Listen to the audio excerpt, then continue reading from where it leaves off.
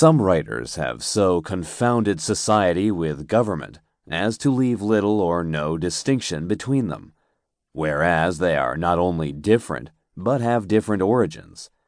Society is produced by our wants, and government by our wickedness. The former promotes our happiness positively by uniting our affections, the latter negatively by restraining our vices. The one encourages intercourse, the other creates distinctions. The first a patron, the last a punisher. Society in every state is a blessing, but government, even in its best state, is but a necessary evil, in its worst state an intolerable one. For when we suffer or are exposed to the same miseries by a government, which we might expect in a country without government, our calamity is heightened by reflecting that we furnish the means by which we suffer. Government, like dress, is the badge of lost innocence. The palaces of kings are built on the ruins of the bowers of paradise. For were the impulses of conscience clear, uniform, and irresistibly obeyed, man would need no other lawgiver. But that not being the case, he finds it necessary to surrender up a part of his property to furnish means for the protection of the rest.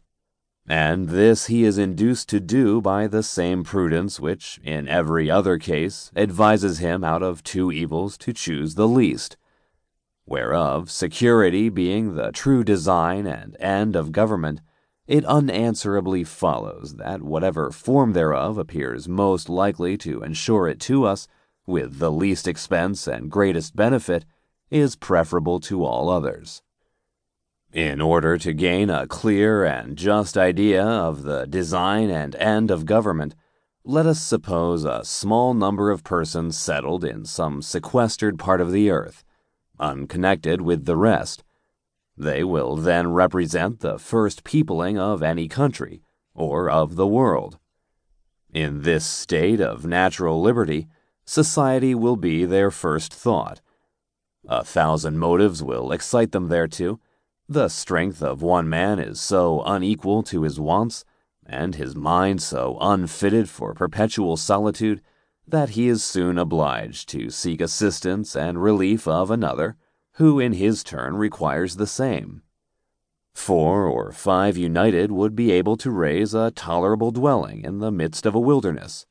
But one man might labor out of the common period of life without accomplishing anything.